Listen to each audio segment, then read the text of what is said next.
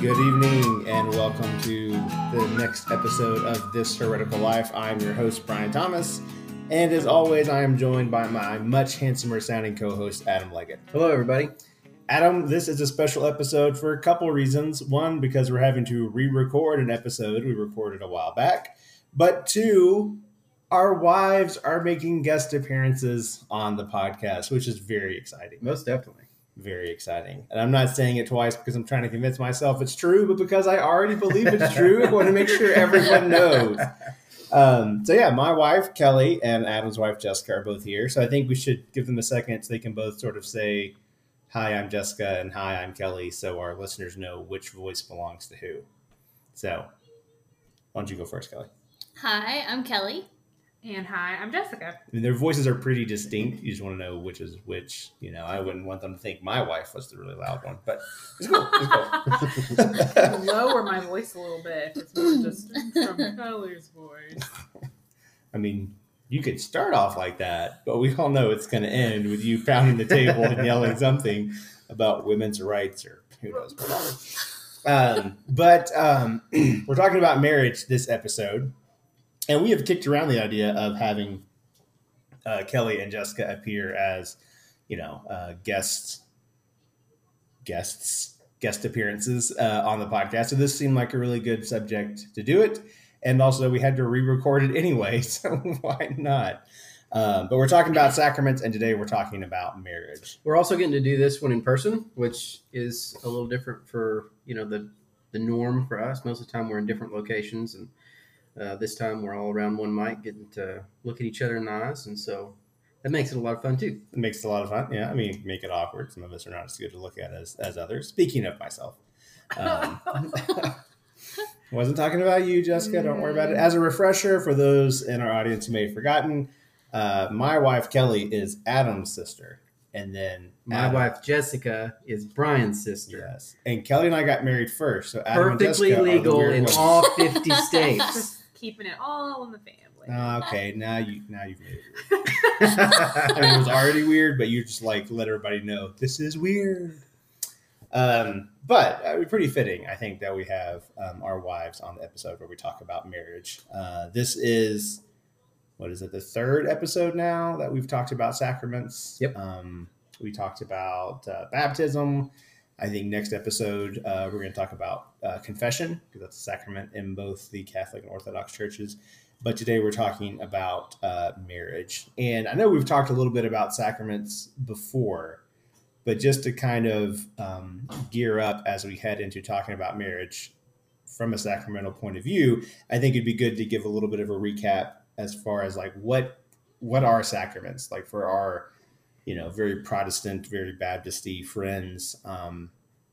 What are we talking about when we're talking about a sacrament, and what does that have to do with salvation? So when we talk about sacraments, I think from a Protestant perspective, most people have this notion or idea that sacraments are things that we do to impress God into loving us. Yeah. Whether that's confession or baptism or whatever, if you require it. My confessions, when I start making them, are going to be very impressive. That's Kelly laughing very loudly at Brian's confession, just for the record. So that they would say as Protestants that Catholics or Orthodox use sacraments as means to impress God into loving us more and forgiving us and letting us into heaven when we die. I would encourage you to go back if you're listening and you want to learn more about a lot of that. Go back to the episode on grace. I think it would be a great place to start when it comes to talking about the sacraments. But we really do believe that everything good that we receive from God is a gift of grace. It's a gift of delight. He doesn't have to do anything for us. He doesn't have to initiate any kind of relationship at all, but he does. And so everything that we have as Christians, and even everything we get to participate in as Catholics or Orthodox Christians, is a gift. It is an invitation of his grace to us. And we believe that because God loves us and because he created us physical beings, that he gives us physical means by which we can experience his grace. So he invites us to the waters of baptism. He invites us to the table. He invites us to be reconciled through confession, so on and so forth. And one of the things that he's given us as his church that we get to participate in, and by participating in it, we get to experience more of his grace, is marriage. And it's not that we believe that marriage is some magic pill, right, that you swallow, you participate in, whatever, and it automatically guarantees that, you get to go to heaven just because you did this. But it's a path and it's an opportunity that God's given us. When we participate in it, it helps us to become like Christ. Right. It helps us to be able to participate in his life more fully. And by doing that, by becoming more like Christ, then one day we get to be with him. Yeah. And I think also important to add, when we say marriage is a sacrament, that doesn't mean that people who are single are somehow, it's not as if it's more difficult for them to be saved or to enter into the kingdom of God because they're single. For sure.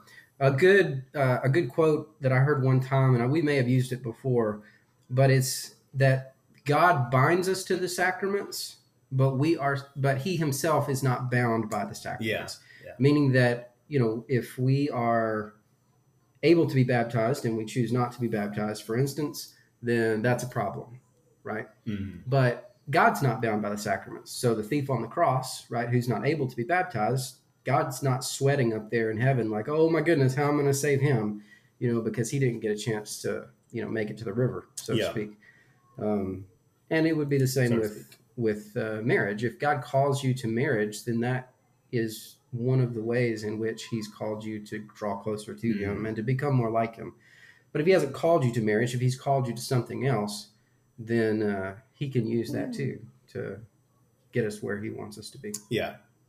So marriage is, I always remember hearing pastors and my dad talk about how family and marriage, is the first thing you see God institute in creation. After creation is complete, he he creates marriage. A lot of hand gesturing going around the table. I'm not sure what to make of that. But we're swatting at gnats. So on and so forth. There's some gnats in our house. We're in Adam and Jessica's house, by the way. Gnats everywhere. But I think a question, and this is one we can take turns answering, all four of us. Like, when you think of what your opinion was of marriage before, in Adam and Jessica's case, before you became Catholic, and in mine and Kelly's case, before we started moving towards Orthodox Church, like, what was your view of marriage then, and sort of like, how do you view it now? Now, y'all were married in a Catholic church, had a Catholic wedding. Kelly and I didn't, but like, how has the journey towards these more ancient traditions, how has that changed even how you think about marriage? Because we always thought of marriage as good. It wasn't like, as Baptists, we thought marriage was not something special, but we didn't have that sacramental view of it. So how has viewing marriage as a sacrament changed even how you approach or how you think about the institution itself?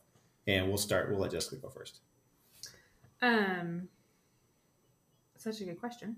I thought so. I'm honestly, I think I've heard Adam say this too. No, I don't want to hear Adam's answer. No. I know it's not Adam's answer. Adam has said this, and then I will answer the question. But I think we both would say we were grateful that we were raised in homes where marriage was viewed kind of sacramentally, not because either of our parents were by any shape or form Catholic, but marriage was kind of viewed we're here to better the other person. Mm-hmm. And it's very obviously selfless love. But for me, just going through premarital counseling with our priest and having him really drive home that at the end of the day, my job as a wife, I'm here to get Adam to heaven. Like, that's my job. And so if I'm... It's a tough calling. Really, really hard. If I'm, sometimes you question your actions as a wife, or am I doing stuff right? And I just always come back to that question of, is this going to better my husband? Is this going to make him more Christ-like? And at the end of the day, help him get to heaven. And it when you think about that, it is, I mean, obviously no small thing. And I don't know. Again, not that I didn't think, I'm getting married when I was not becoming Catholic to better my husband and vice versa. But that just really became very real and makes marriage, your everyday life, just super serious. Yeah, and I think you have to, if you're going to enter into a sacramental marriage, both people have to have that mentality. And you have to know that the other person has that mentality. Otherwise, if you're on your own feeling like, well, it's on my shoulders to, help get this person to heaven, it can seem somewhat super daunting. And even, I don't know, like holier than thou. Yeah. Is it like, well, God gave me you so that I could, help you out because you really need it. I mean, and also too, like vice versa. Oh, well, God gave me you so that you can work hard to help me get to heaven. Can we please stop referencing Blake Shelton country songs, please? It can seem very, hey, babe, you're supposed to be working hard to help me get to heaven, and you're not doing a very good job, so step it up. Right. You could really take that either way, right. I feel like. But when both people enter into it, recognizing not only their calling, but their need, and recognize both at the same time, and recognize that calling is supposed to be modeled after Christ's example of how he redeemed his bride, right? How he went after his partner, which was not condemning, not necessarily, a constant attitude of holier than thou or whatever, but love to the point of death, even death on a cross. It really, I think it changes things a lot.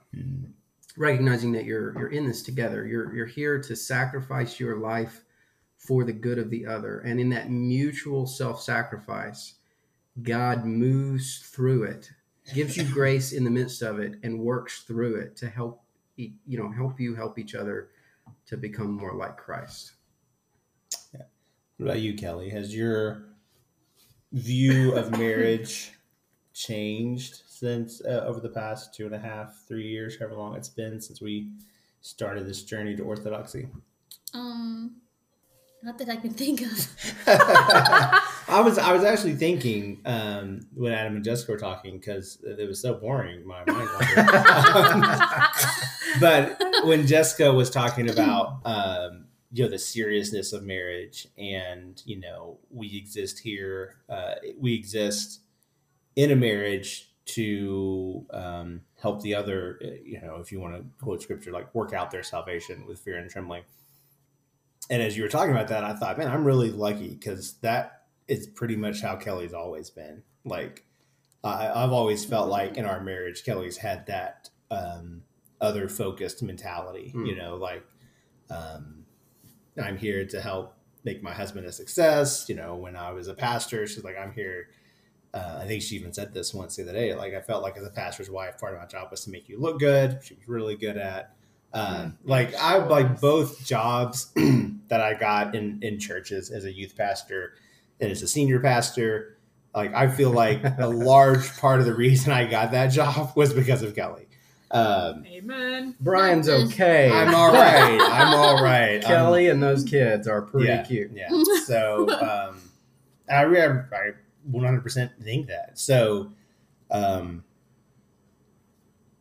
you were talking, Jessica's like, I really feel lucky that Kelly has always approached marriage that way. When I think about, like, how has my view of marriage or my understanding of marriage changed?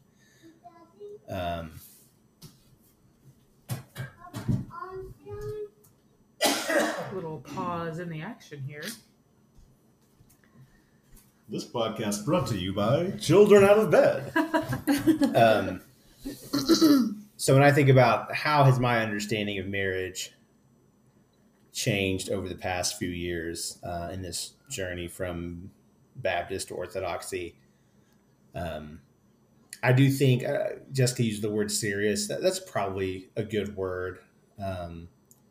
I feel like I've always taken marriage pretty seriously as I'm capable. I'm not that serious of a person. Well, again, we really did have good examples Absolutely. in our lives of what a husband and wife look like that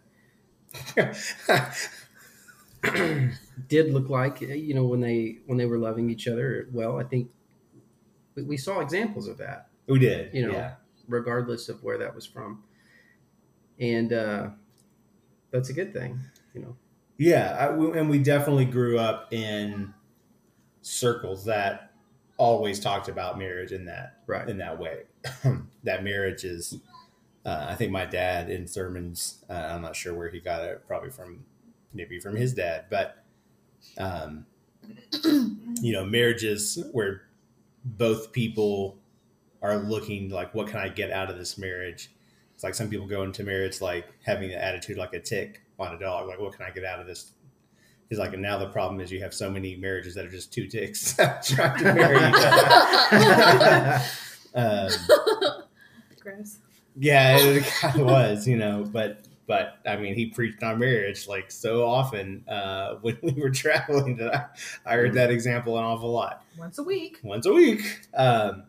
But I think, and this makes it probably more simple than it is, but I do think that's kind of at the core of the sacramental understanding of marriage, is taking that idea of marriage is about giving and then sort of adding to it this idea that it's not just about the husband giving and the wife giving, but it's actually about God giving through the husband and the wife to each other. Yeah. It's kind of funny with baptism and the Lord's Supper and everything else. Marriage is probably the thing in Protestant circles that's viewed most like a sacrament, the way that Catholics and Orthodox understand it. In the sense that Jesus said, what God has joined together, right? Let no man pull apart, right? Pull asunder. In the sense that, okay, this is something that we participate in physically, but that God enters into that ceremony, that moment, and he says he does something, right? Yeah. He brings them together. He unites them together in a way that we can't see with our eyes, but is connected to the marriage itself. And it's something that's definite, like it has a moment in time. So most Baptists that I were around when I grew up would have said that if you slept with the person you were engaged to the night before you were married, that was sin, right? Yeah. Even though you still love that person. Why are you looking at us? You still you still intended to marry that person, but there's something sacred and God ordained about the marriage itself that even if you're intended to be married, that's not enough, right? Like if you're able, right? Like you have to get married before you participate in something like the marital bond, right? Or the marital union. So I don't know. That to me was kind of one of the touchstones, if that's the right word, like between my Protestant understanding of how God could work through ceremony and stuff like that to the Catholic world. It was marriage. It was because I understand it with marriage, right? Yeah. Like you can't sleep with the person before you get married, even if you mean to get married, right? Like that, it's still sin because God does something in marriage. He chooses to work that way. And so if that's the case with this ceremony, then could it be, right? Yeah. That's how it works with baptism, right? Or something else along those lines. Marriage, the gateway drug to Catholicism.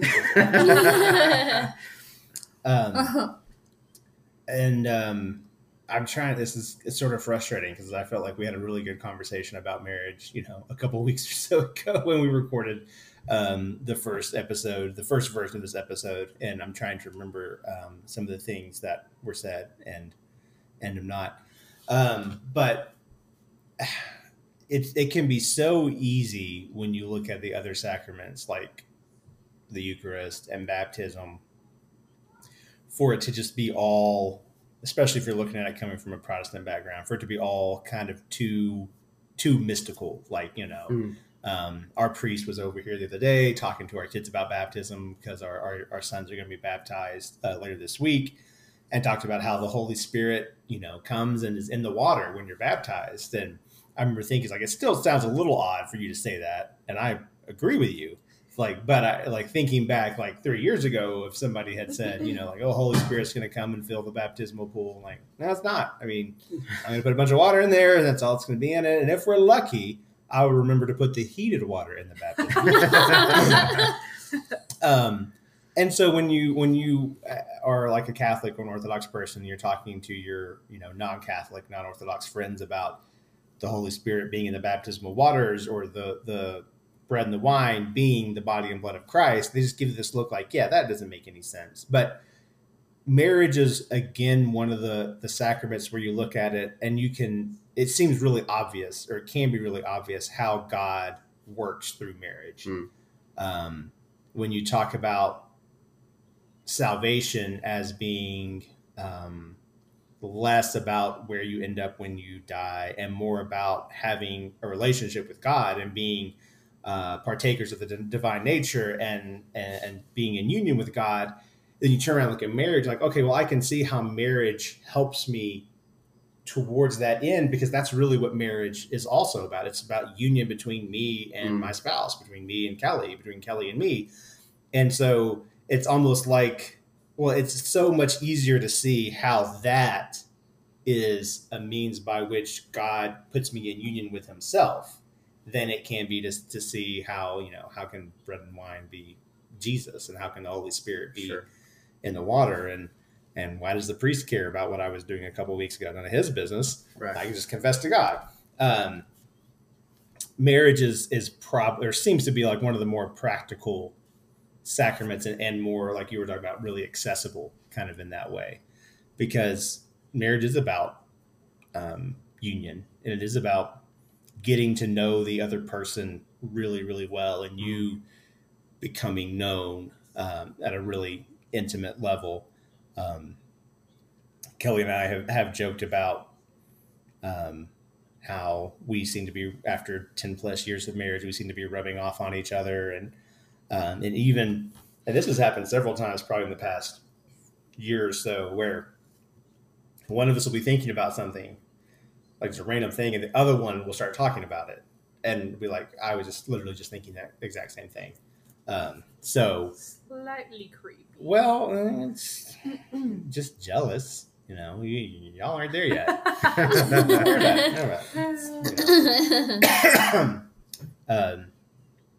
But when we talked about this before, we talked about how one of the passages that I think both of our traditions point to when it's talked about marriage being a sacrament is not only in Genesis, when you look at God bringing Adam and Eve together and being the first family, but also in the Gospel of John, where the first miracle we see Jesus perform is at a wedding, and how that demonstrates God's special blessing on marriage. And I think you mentioned this, that there's this sort of parallelism between the first few chapters of Genesis, where it's this account of creation and then a marriage. In the book of John is this account sort of creation. In the beginning was the Word, and the Word was God. And then you see a marriage. Right. I had not realized that before. I may have heard it once before, but I had forgotten until you mentioned it. I thought that's so cool. And so, to me, so rich when you look at it and see creation, marriage, and then in John you see Jesus having existed since before creation, and then marriage with his blessing of the wedding ceremony. I mean, of all the things that he could have done, right, for his first miracle, if he wanted to really show off and make his mark on the culture and the history of Jerusalem or whatever, it just seems kind of normal. Yeah. I mean, he can raise the dead, he can walk on water, those types of things. He could have been any number of places doing any number of different things. But as John chronicles it, he was at a wedding. Yeah. It's kind of cool. At a wedding with his friends, thinking through it. It's like, here's Jesus and his disciples at this wedding. He hasn't really, this is before he goes into the wilderness. This is before he's baptized. Right. This is before John looks at him and says, behold, the Lamb of God who takes away the sin of the world. It's like Jesus's last chance to just like sort of be normal, So I'm pretty sure it says in John that he already had some followers. Like there were people there with him at the wedding. So it's like Jesus in the beginning of his, disciples. So at that point, it's just Jesus and his buddies. It's just like a cousin's wedding, something. We don't know why they're there. It'd be funny if like maybe Jesus didn't even want to go to the wedding, but his mom made him. Right. He was like, he was going to go meet John. They're going to talk about the baptism thing. And his mother's like, no, this is your cousin. This is, I don't know if you remember this. This is the cousin who stayed with you in the temple. Remember that? Remember when we left and you didn't come with us? This cousin stayed with you and took care of you. You were going to the wedding. And then he's there and he's just, doing what wedding guests do, waiting in line at the photo booth. And Mary comes over. It's like, they're out of wine. I'm going to need you to fix this. I imagine everybody's like, isn't he a carpenter like his dad? Like, what is he going to do? And then you pointed out the really cool difference between when you look at Genesis and you see, what did Eve do? What did Eve say when she was faced with temptation? Essentially, Satan asked her, are you going to do what you want or are you going to do what God says? And Eve was like, well, I'm going to do what I want. And then in John, Mary looks at the servants and says, do whatever he says. Like, you do what God tells you to do. And it's not a perfect one-to-one symbolism there, but when we were talking about it before, there's just so much richness in looking at those first few verses or first few chapters of Genesis and those first few chapters of John, and looking at what's the good thing kind of at the center of both of them. For sure, is marriage. Where does God kind of do a very special work in both of those? And of course, in Genesis, he's created the universe. That's kind of a cool thing too, I guess. Right. But it's a marriage. He creates marriage in Genesis. He blesses marriage in John. And like you said, for no real like discernible human reason. This wasn't the marriage of somebody that he was going to curry favor with, who was going to help his ministry down the road. Not that we know of, not the Bible tells us. It's just a normal everyday marriage. And God says, where I'm going to announce, what event I'm going to choose as my big announcement. I'm going to choose a marriage. Yeah. At a marriage, I'm going to start telling the world who I am and what I'm here to do. Sure. In the Orthodox tradition, are there any rules about marriage, particularly the ceremony of marriage, to kind of set it apart as this sacred, special thing that it is? Like, so when we got married in the Catholic Church, for instance, now our priest is kind of a stickler for tradition, and we're grateful for that. But like, one of the rules is no secular music, right? Like in the service itself, when you're partying afterwards, it's fine. But in the ceremony itself, it has to be church music. Yeah. Or like a second example was you have to have, and I don't even think this happens, except for like extraordinary circumstances, you have to have special permission to get married not in the church. Like there's no beach weddings. There's nothing like that. One of the reasons why, and I really love this quote, it's out of the Catechism. I think it's paragraph 1641. Marriage introduces one into an ecclesial order and creates rights and duties in the church between the spouses and towards their children. So it's this idea that marriage is not just between the two of you, right? Like this is something that God's called you to do and to participate within the life of the church. Does the Orthodox Church have any ways in which they kind of put their not put their stamp on, but Do you follow my question? Like, Yeah. Does that make sense? Yeah, it does. Weddings in Orthodoxy do take place in churches, on holy ground and in a sacred place. And I mean, Orthodox services don't really have music like they do in Protestant services, or even like you really see in Catholic churches. There's no instruments, and that holds true in wedding services. I mean, it's the liturgy is served, the Eucharist is served in a wedding, so it's very much in that same vein as a liturgy is when you go on a Sunday morning. There's a lot of praying. There's extra things that go on as well. We haven't been able to attend an Orthodox wedding. Did you go to one? No. She's shaking her head no. Internet audience. Did you go to one? No. No. She didn't. There's a whole lot that goes on, and there are you can't have secular songs. It has to take place on the sacred ground. There's a lot that goes on, and it is very much it's a church service. Yeah, you can't outsource it to a beach or to a barn or to a resort. You can't personalize it and make it how you want to make it. It's and the church is like, no, this is not really saying like this is our thing, but like this is a sacrament. This is of God. This is sacred. This is holy. You don't get to just do what you want. This is you're not going to make strange fire out of this. Sure. Like Aaron's sons did. Sure. And I love the wedding that Kelly and I had. Sometimes I think I wish, it would have been nice to have a ceremony that took it that seriously. Right. I mean, ours took it seriously, except for the celloist kid. Not the celloist, the harpist kid. That thankfully neither Kelly nor I could see, but was apparently doing gymnastics on a chair. And not the harpist kid, as in it was a kid playing the harp. No. But the harpist's Child. possessive Yeah. kid. Like the kid wasn't possessed. We're Catholic. Everything is possessed. Everything is possessed. Hey, Kelly, what like when we talk about marriage and it being a way that we can participate in being like Christ and all that kind of stuff, particularly when it comes to the way we reflect His image as co-creators, when it comes to having kids and things like that, what kind of effect do you think that?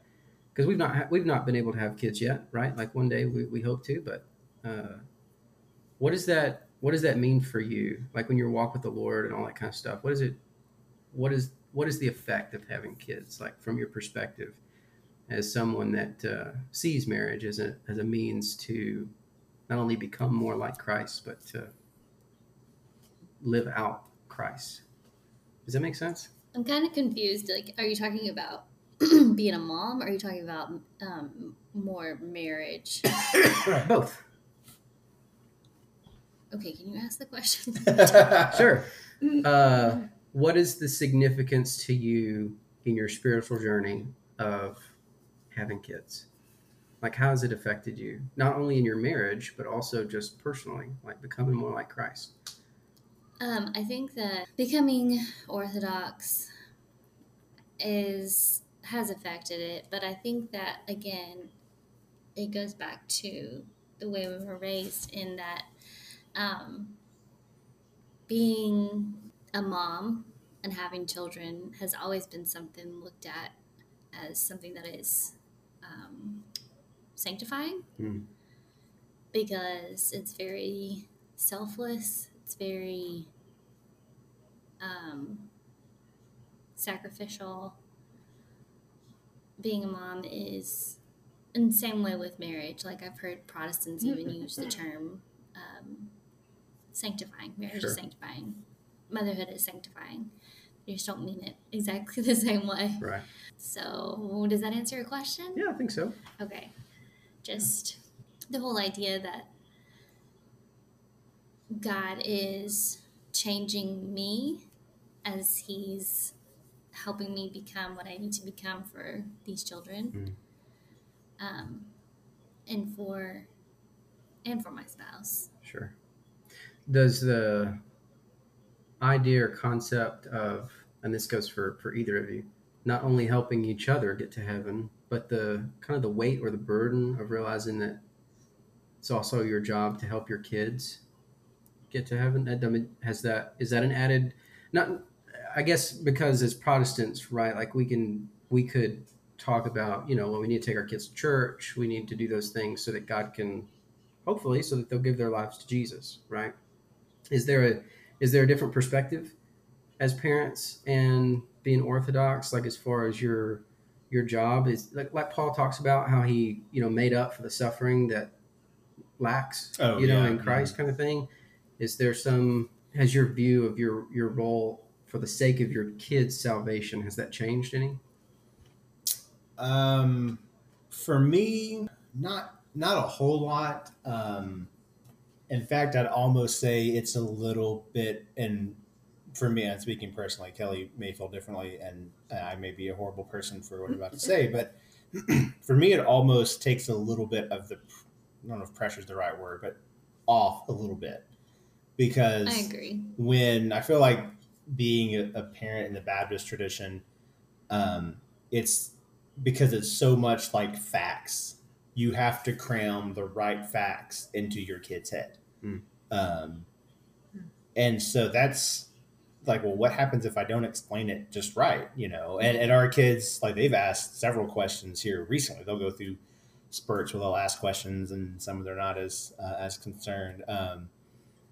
Clark, who's 5, was giving Atticus, who's 3, a theological lecture the other day about something. Atticus is like, I don't know why it has to be that way. Clark's like, because God decided, and he's just God, and he does that, and it's okay.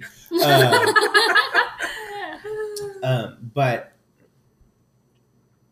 even in the Baptist tradition, there's still an emphasis on modeling your salvation, being someone your kids can look up to. And in Orthodoxy, like we didn't go to church last Sunday because it wasn't our church. Kind of does a half goes this Sunday, half goes the next Sunday. So we stayed home, and we were sitting on the porch, and Kelly was like, well, let's read the scriptures that we would read. And she's like, you can give a homily. I was like, so we read a scripture, and we read about the first and second greatest commandments. And we talked about, what does that mean? What does it mean to love your neighbor as yourself?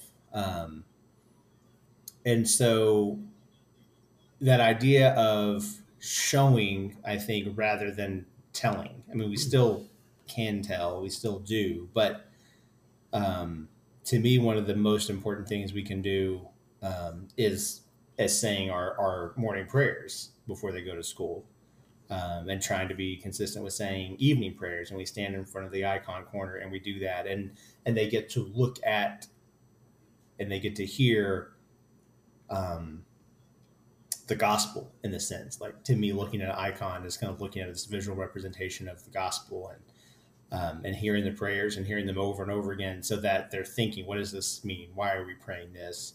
And also getting for them to get to participate in the liturgy and get to see what that is, and soon to get to be baptized. And there's still pressure. There's still, sure. Like, what are we going to do if one of our kids grows up and wants to reject this or walk away from it? But I feel like there's not as much pressure to, like, get them to memorize the right combination of words. Sure. Or the right answers to the right answers to questions. Anti-Protestant questions, maybe. Like, well, Kelly was talking earlier about when you asked her, about being in motherhood is sanctifying, and how that was always something our traditions we grew up in Baptist, they valued motherhood. But I felt like when in the Baptist tradition, yes, it was valued, like, as if you're a wife and a mother and you have children, you raise children, you're doing a good thing. But there was also still this extra pressure, like, yes, but you also need to make sure you're still doing your daily Bible readings, and you're still doing prayer, and you're doing all these devotional things. And in conversations with our priest and, like, with our priest wives in Orthodoxy, it's not, they don't say, well, don't worry about reading your Bible, but it's like raising your children and loving them. Father John, our priest, has talked about, is like, the church fathers talk about how being a mother is just about you can become as holy being a mother as a monk can in the desert, fasting and praying all the time. Like, in the church fathers' minds, those things were pretty much equal. For sure. It was like a mother at home loving her children is pursuing holiness to the exact same degree as a monk in the desert who's not eating and not drinking and praying all the time. Wow. And I think that is an aspect of valuing marriage and motherhood. There are Protestants who would kind of agree with that or hold that, but there's still that pressure. Like, well, if you're not doing the latest Beth Moore study, or you're not, that thing in of itself is not seen as sanctifying in the Baptist tradition as I think it is in Orthodoxy. And again, that's one thing I love about Orthodoxy. It says, marriage is a sacrament. So loving each other and being self-sacrificial towards each other, that's making you holy. That's making you into the image of Christ. And being a parent, and they say it more about mothers than they do about fathers, but being a mother and raising your children and feeding them and cleaning up after them, that makes you holy just as much as the monk in the desert praying and reading scriptures all day long. It's making him holy. It doesn't just say it's important. The way it approaches it and the way it integrates it into the life of the church doesn't just say it's important. It says, look, it's important. We value mothers. We make saints out of mothers. Right. And that reminds me of something that I learned when I guess I was pregnant with Gregory. And I don't remember who said it, and I know I'm not going to quote it correctly. But the idea that being a mother and carrying a child in your womb is one of, if not the only time that God reaches down and works with a human to create life. Like works with, I guess human is the right word. Yeah. I know I'm not quoting this right, but the idea that God and I are creating something together in itself was holy. Like just the thought of it put a whole different perspective on that difficult pregnancy, that difficult time when you're creating life.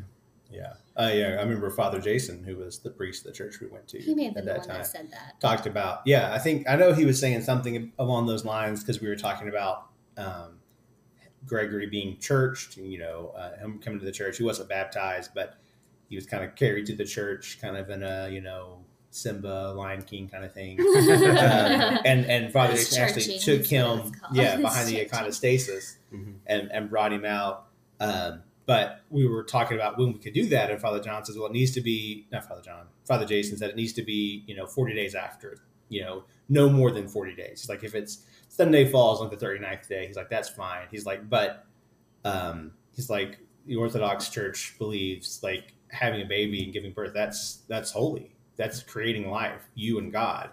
And the mother is not allowed to come to church for 40 days after that because she is considered too holy to come and be with everybody else. Kind of like when Moses would come down off the mountain and his face was so bright, the children of Israel were like, cover your face. We this is too much for us. The Orthodox approach to motherhood is kind of that same thing. Like for 40 days, just you're, almost like we're not worthy for you to come and be in church with us because look at what you've done. Look at what you and God have done. You have made life. And that's something that no one else gets to do. So you are really, really holy. You stay home for 40 days. Yeah, and that in itself is very different from the way that we were raised. Sure. Yeah, when we were raised, it was like if your baby was born on a Monday and Sunday rolls around and your baby's not in church, oh dear. So you want your baby to go to hell is what you're saying. Right. What I'm understanding from this conversation is that Kelly is the holiest person at the table. Yes. Hands down. She's been in the desert fasting and praying, and she's had 5 children. Like for 10 years. She's been, our oldest is 9. And she turned 9 in August. So it's been, a little, almost 2 months. So 9 years plus 2 months plus 9 months is 9 years and 11 months so it's almost been exactly 10 years since Kelly got pregnant with Gabrielle. And she's been in the desert fasting and praying ever since. That's super cool. I mean, there are saints in the church who spent less time in the desert than that and got sainthood out of it. So last time, I'm just kidding, Father John. No, I'll confess that. last time for our the last time we recorded this episode for a fun topic, it was what's your favorite movie or TV couple? Yes. Since the topic is marriage. Oh, that's fun. Yeah. So, Wow. Brian, to give them a chance to think for just a we second, didn't get Yeah, prepped yeah. for what this. their favorite TV or movie couple is. Do you remember what your pick was? Yes, and I'm staying with the same couple, but my favorite is Mr. and Mrs. Brown from the movie National Velvet. Aww. They are so sweet. They're so chaste, like 1930s, not early 1940s. The movie is set, so they're very chaste. They're not, really what we would consider affectionate to each other at all. They call each other Mr. Brown and Mrs. Brown. But there are these little moments throughout the film where you can tell, especially him, you can see like he adores her, like he loves her so much, is so in love with her.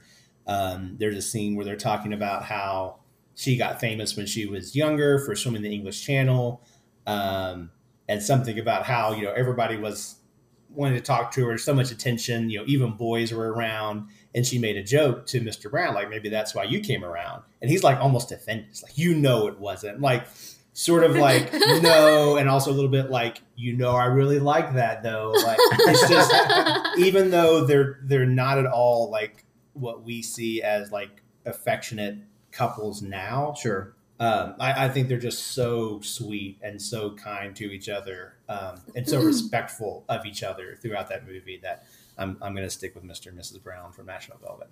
Very cool. My pick was Mr. and Mrs. Braddock from Cinderella Man. Oh yeah, yeah. I don't know. I love their dynamics. It's a great movie all around, but the way that there's not really a whole lot of like super happy moments in that movie, but the way that they handle hardship and raising their kids, and the way that they love each other, and the way that she, supports her man, and the way that he respects her, and all that kind of stuff. It's just really, it's really beautiful film, and their relationship is really fun to watch on screen. They have a really good, just the two actors have a great chemistry, but the way that the story is told there and their relationship is pretty powerful, I think. So. He's a really great father in that film as well. Is. I mean, she's a good mother too, Right. but the film does tend to focus a little bit more because it's about him on him. Sure. And you see his relationship with his children. When he takes the one son back to the store to give back the salami he stole, Right. and he is getting up to go work on the docks, and his daughter's still hungry. So he tells this story about the dream he had where he was at an all-you-can-eat buffet and was so full he can't eat anymore. So he gave her his food. They're both really good in that film as a couple and as a father. For sure. All right, Jessica, Kelly, either one of y'all. Jessica's just like frantically scrolling through her phone. IMDb. Yeah. What's so funny is that Adam asked me this question, I think when y'all recorded. I did. It was just a fun question. And I know I had an answer, and I don't really remember what it was. I know I gave couples that I really, really love, but it's hard to say they're my favorite TV couple because I don't actually think they have a healthy relationship. Like I was Ben and Leslie in Parks and Rec, but yeah. yeah. Luke and Lorelai from Gilmore Girls will always have my heart, but I don't think they have a healthy relationship. They do not. You At don't. In all. case any of you have ever watched the TV show or not, they do not. They don't have a good, healthy relationship. There are no good, healthy relationships present in that show ever at all. That is a good Kind of point. true. Well, Not kind of Phoebe, true. what Like, about Phoebe and Mike? They're healthy. is They're her name cute. Phoebe? What did you say? Oh, I'm so sorry. I jumped to Friends. I was About to like, say, way out of like, why are you like? nowhere. No, you're probably correct. No, but no. I think what's Melissa McCarthy's character's name? Oh, Suki. Suki and Jackson. Suki are and Jackson cute. are. Except for that time he didn't have a vasectomy and told her he had a vasectomy that was not healthy. Oh, Had I a kid over it. don't remember seeing that one, but Um, like they genuinely. The grandparents have good moments. I mean, they That's have true. They have They- bad moments. they have too, bad though. moments, but yeah, as a whole, they're not. Yeah. There's not good relationships in that show. I think during the conversation, Adam when he asked me the question, brought up a couple that I actually really, really do love. I've loved for a long time. So I'm going to go with this one because it's a healthy relationship. But Heathcliff and Claire Huxtable are one of my favorite TV couples. to Oh watch. yeah, he mentioned that. Absolutely super sweet and in love, it seems like the whole entire series, and they had some major chemistry on screen. I just felt like great. I mean, great parents, and they're just they're so entertaining to watch. I feel like I could probably think of more and better ones if I sat here long enough. But the first one that came to mind was Peter and Elizabeth from White Collar. Oh, yeah. They're my favorite. That's a good one. That is a good I one. think that they are just, one, adorable.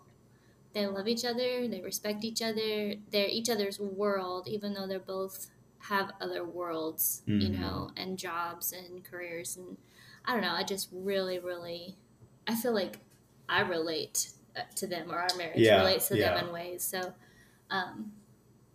they're I like that one. Definitely way up there. Yeah. Yeah, we've talked about them and them being a favorite couple of ours several times. And like Neil is basically their kid in that show. And their dog. And now we have a dog. Oh, okay, but we're not talking about that. I'm sorry. I almost brought that up earlier when you were saying we kind of know what the other one is thinking. Like, we'll start talking about, like, oh, so that how the dog thing happened? Like, Kelly was thinking about having a dog, Brian, and you brought it up because you knew she was thinking about it. This is just one of those areas where God is using this to sanctify us in ways that we haven't figured out yet. Those are good. So we've got Braddock's from Cinderella Man. The Huxtables from The Cosby Show, Mr. and Mrs. Brown from National Velvet, and Peter and Elizabeth from White Collar. Those are all good picks. Yeah, Very all nice. good picks. All good picks. I guess I'm curious if this is like you're only doing one episode on marriage, or if y'all are planning a part 2. I feel like there's a whole nother aspect of marriage that didn't even get touched on. What is it? Yeah. So marriage is not just about union; it's about procreation. We believe that it's equally one and the other. And we did talk about Kelly and Brian having the children and all that kind of stuff. But I just feel like, I don't know, that didn't get touched on a ton. I didn't know if y'all were planning a second one, or if that just kind of if they just overlooked it because you're men, or what. Well, we did talk about it a little bit the first time we recorded. We did, I don't know where we're at on time. I'm not looking at the clock. And we're still a little under an hour. Okay. Oh, whoa. 57. Yeah, but some of that time was just us talking beforehand. So and then something else we talked about beforehand that I don't think we talked about this time is I'm going to say it wrong. How marriage is indissoluble. Okay. Indissolubility. I don't know.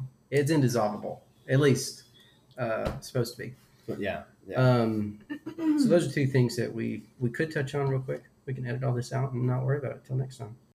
I mean, we did talk about the procreation aspect of it some, but I mean, it is, like Jessica said, it is really important. It is, both traditions believe that a marriage that does not look towards creating life, a marriage that it only wants to be a husband and wife and never have children, that's not a true marriage, right. That's not what it's for. That's sin. Going back to the garden, right? Even before sin entered into the world, right? The command was to be, for this couple who God had brought together, to be fruitful and multiply. And that command is never taken back. Yeah. Right. All throughout Scripture, having children is not only expected or commanded in Scripture, but it's talked about on multiple occasions as being a gift and a blessing and a sign of God's favor, upon His people. I mean, if you want to kind of even go a step further, there are just look at the Virgin Mary and Christ. The child of Christ was the point of. That's one where the cart kind of came before the horse in that sense, where the birth of the child, Christ, was the point in the sense of that marriage, It wasn't like, well, Mary and Joseph were married and then just so happened as a byproduct, we got Jesus. It was like, no, Jesus was the plan. The child, the multiplication, the procreation was the plan. And so there was this marriage. Sure. There's other stuff too, obviously, since Jesus was divinely conceived and was not Joseph's son. But I think that also points to how important procreation is in marriage. That God sort of Mary and Joseph's marriage, in some sense, existed for the purpose of raising the child that it was Jesus. For sure. If you think about the purpose of marriage between a husband and wife to be a picture of Christ and his church, right? Christ and his bride.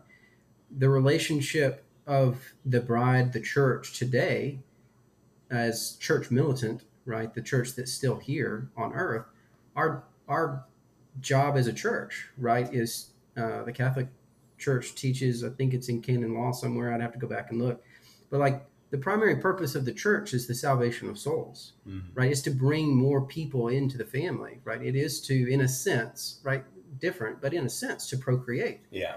It's that the love of Christ and the love of his church, they'll know you're my disciples by the way you love one another, that the way that the church and Christ are in relationship with one another would draw other people into the family, right? So that through baptism, the second birth, right, they could be made a part of the family, right? So there's a lot of layers to all that, but that's part of us being image bearers of Christ's love for us as a church. Yeah. Well, part of the nature of God, you could say, was to pass on his image to man. And so therefore, to bear his image is to also follow that same aspect of nature. Because that's what he does. Yeah. I'm curious, this is me and Adam talking about it in like theological, sort of abstract terms, but you're sitting here as wives, one already as a mother, one who longs for motherhood.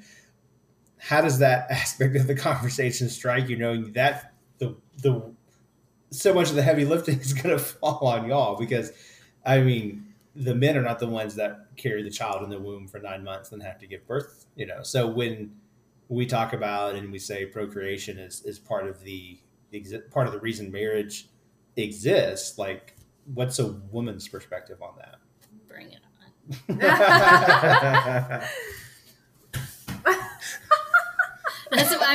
Literally, that's how I feel. But. Jessica? You're saying that as I gotta top that. I can't be less enthusiastic. Bring it on as bring on the pressure of having procreated and raising children. Means bring on the procreation. I was like, bring on the procreation? Is that what we're saying here? No, it is a huge responsibility, but it's exciting to have that kind of purpose, For sure. Because a lot of people just kind of demean motherhood and make true. it seem like it's not that big of a deal. You're not doing anything. Not that big of a deal, or something to be rejected for the sake of convenience and career. Exactly what I was fixing to say. Like, it's not that big of a deal. So I feel like so many, I'm going to even say Christian ladies. We're going to say Christian, but we're not actually. We're not actually saying they are. We're not letting them. Just like let them carry the label without saying there are ladies who do not profess Christianity that would reject motherhood. So I'm saying I'm going to speak to ladies who profess Christianity and are going to reject motherhood. Like, why do you keep putting up quotation marks? I'm not putting up quotation marks. My hands are on the table. I'm just thinking, look at what they're rejecting. Like, look at back the conversation we had about what motherhood means, even just in the Orthodox Church, and working together with God to create life, and that is sanctifying you, and you're so holy you can't come to church for 40 days. Like, you want to reject all that? Yeah. Like, it just honestly is really it's really sobering that people just want to get just push that away so quickly and so fast. And then at the same time, for ladies who get married and I think, struggle to conceive. And I would say that does not make you less holy just because your marriage does not procreate. But just like we were saying, being single doesn't make you less holy. Sure. Exactly. Just the longing for motherhood when you realize what it means in our traditions just feels even stronger and even more meaningful, like you're saying, having purpose. And I would say bring it on as well. an honor doesn't even feel like a good enough word for it. Having said that, if going back to like baptism, if you can get baptized and you choose not to, Right. Yeah. That's on your head, Right. Like you will give an account for why you were disobedient. And if we believe what the church teaches, that because that- the church, y'all still remember. that motherhood is this sacred calling that God has bestowed upon women who have entered into marriage, to reject that intentionally and to say, I know that there's this glorious thing that God has for me or for our relationship or whatever, this holy calling, this high purpose, but I'm going to choose to not participate in that so that I can go do what other people are doing. Yeah.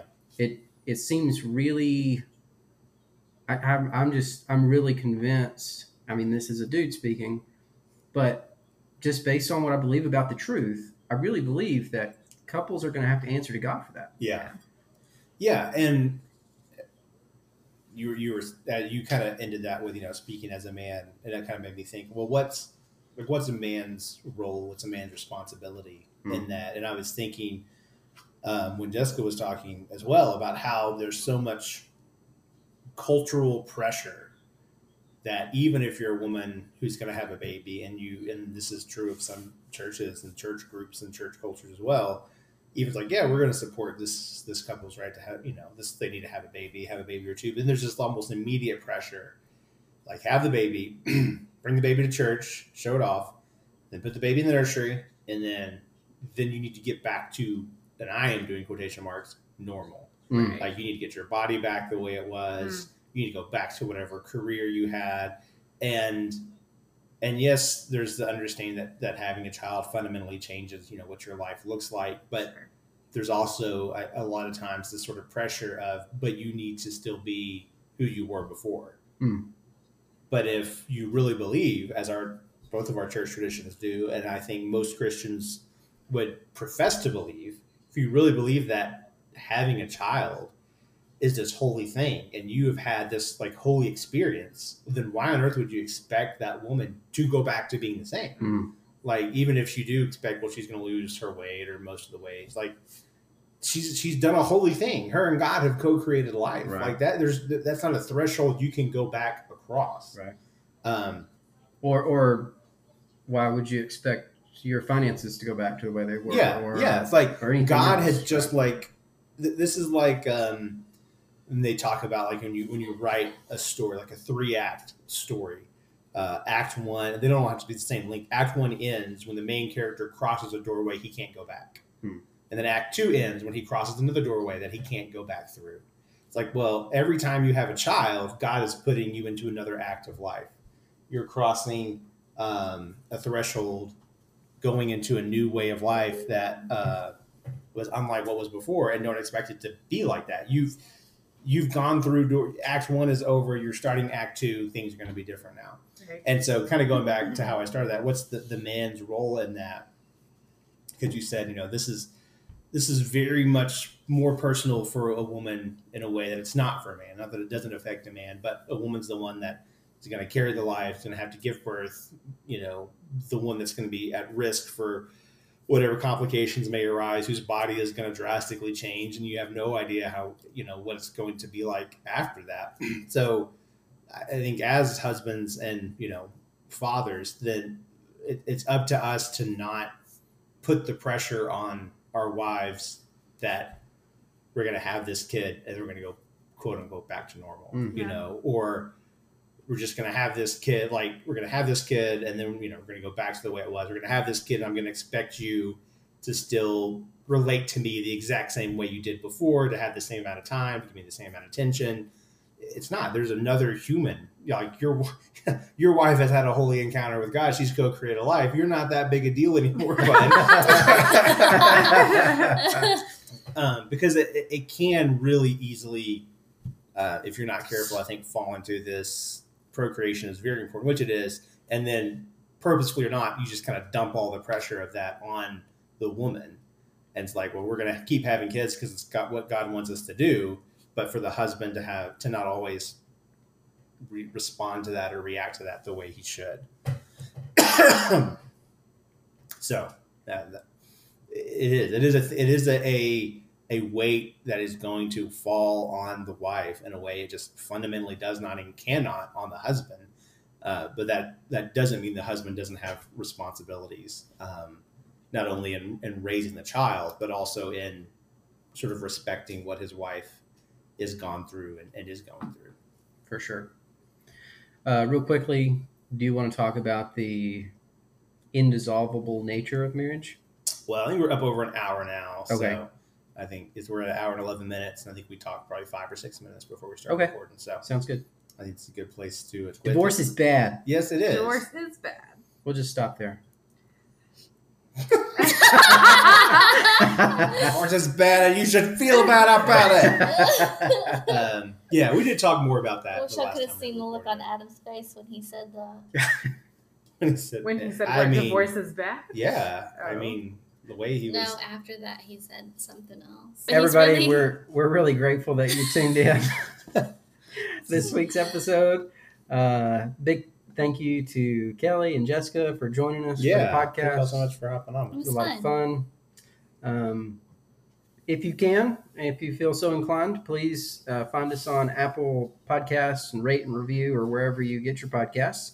And if you have any questions, comments, snide remarks, you can send them to our email address, which is thishereticallife@gmail.com, all one word.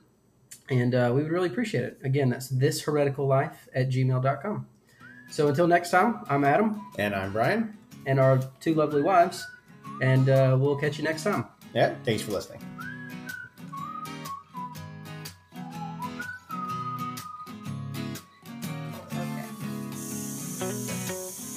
I come back with my water. Now it's starting. When my hand comes down, the game will begin. Honestly? No, that's my dad. Oh. Hope that makes it in.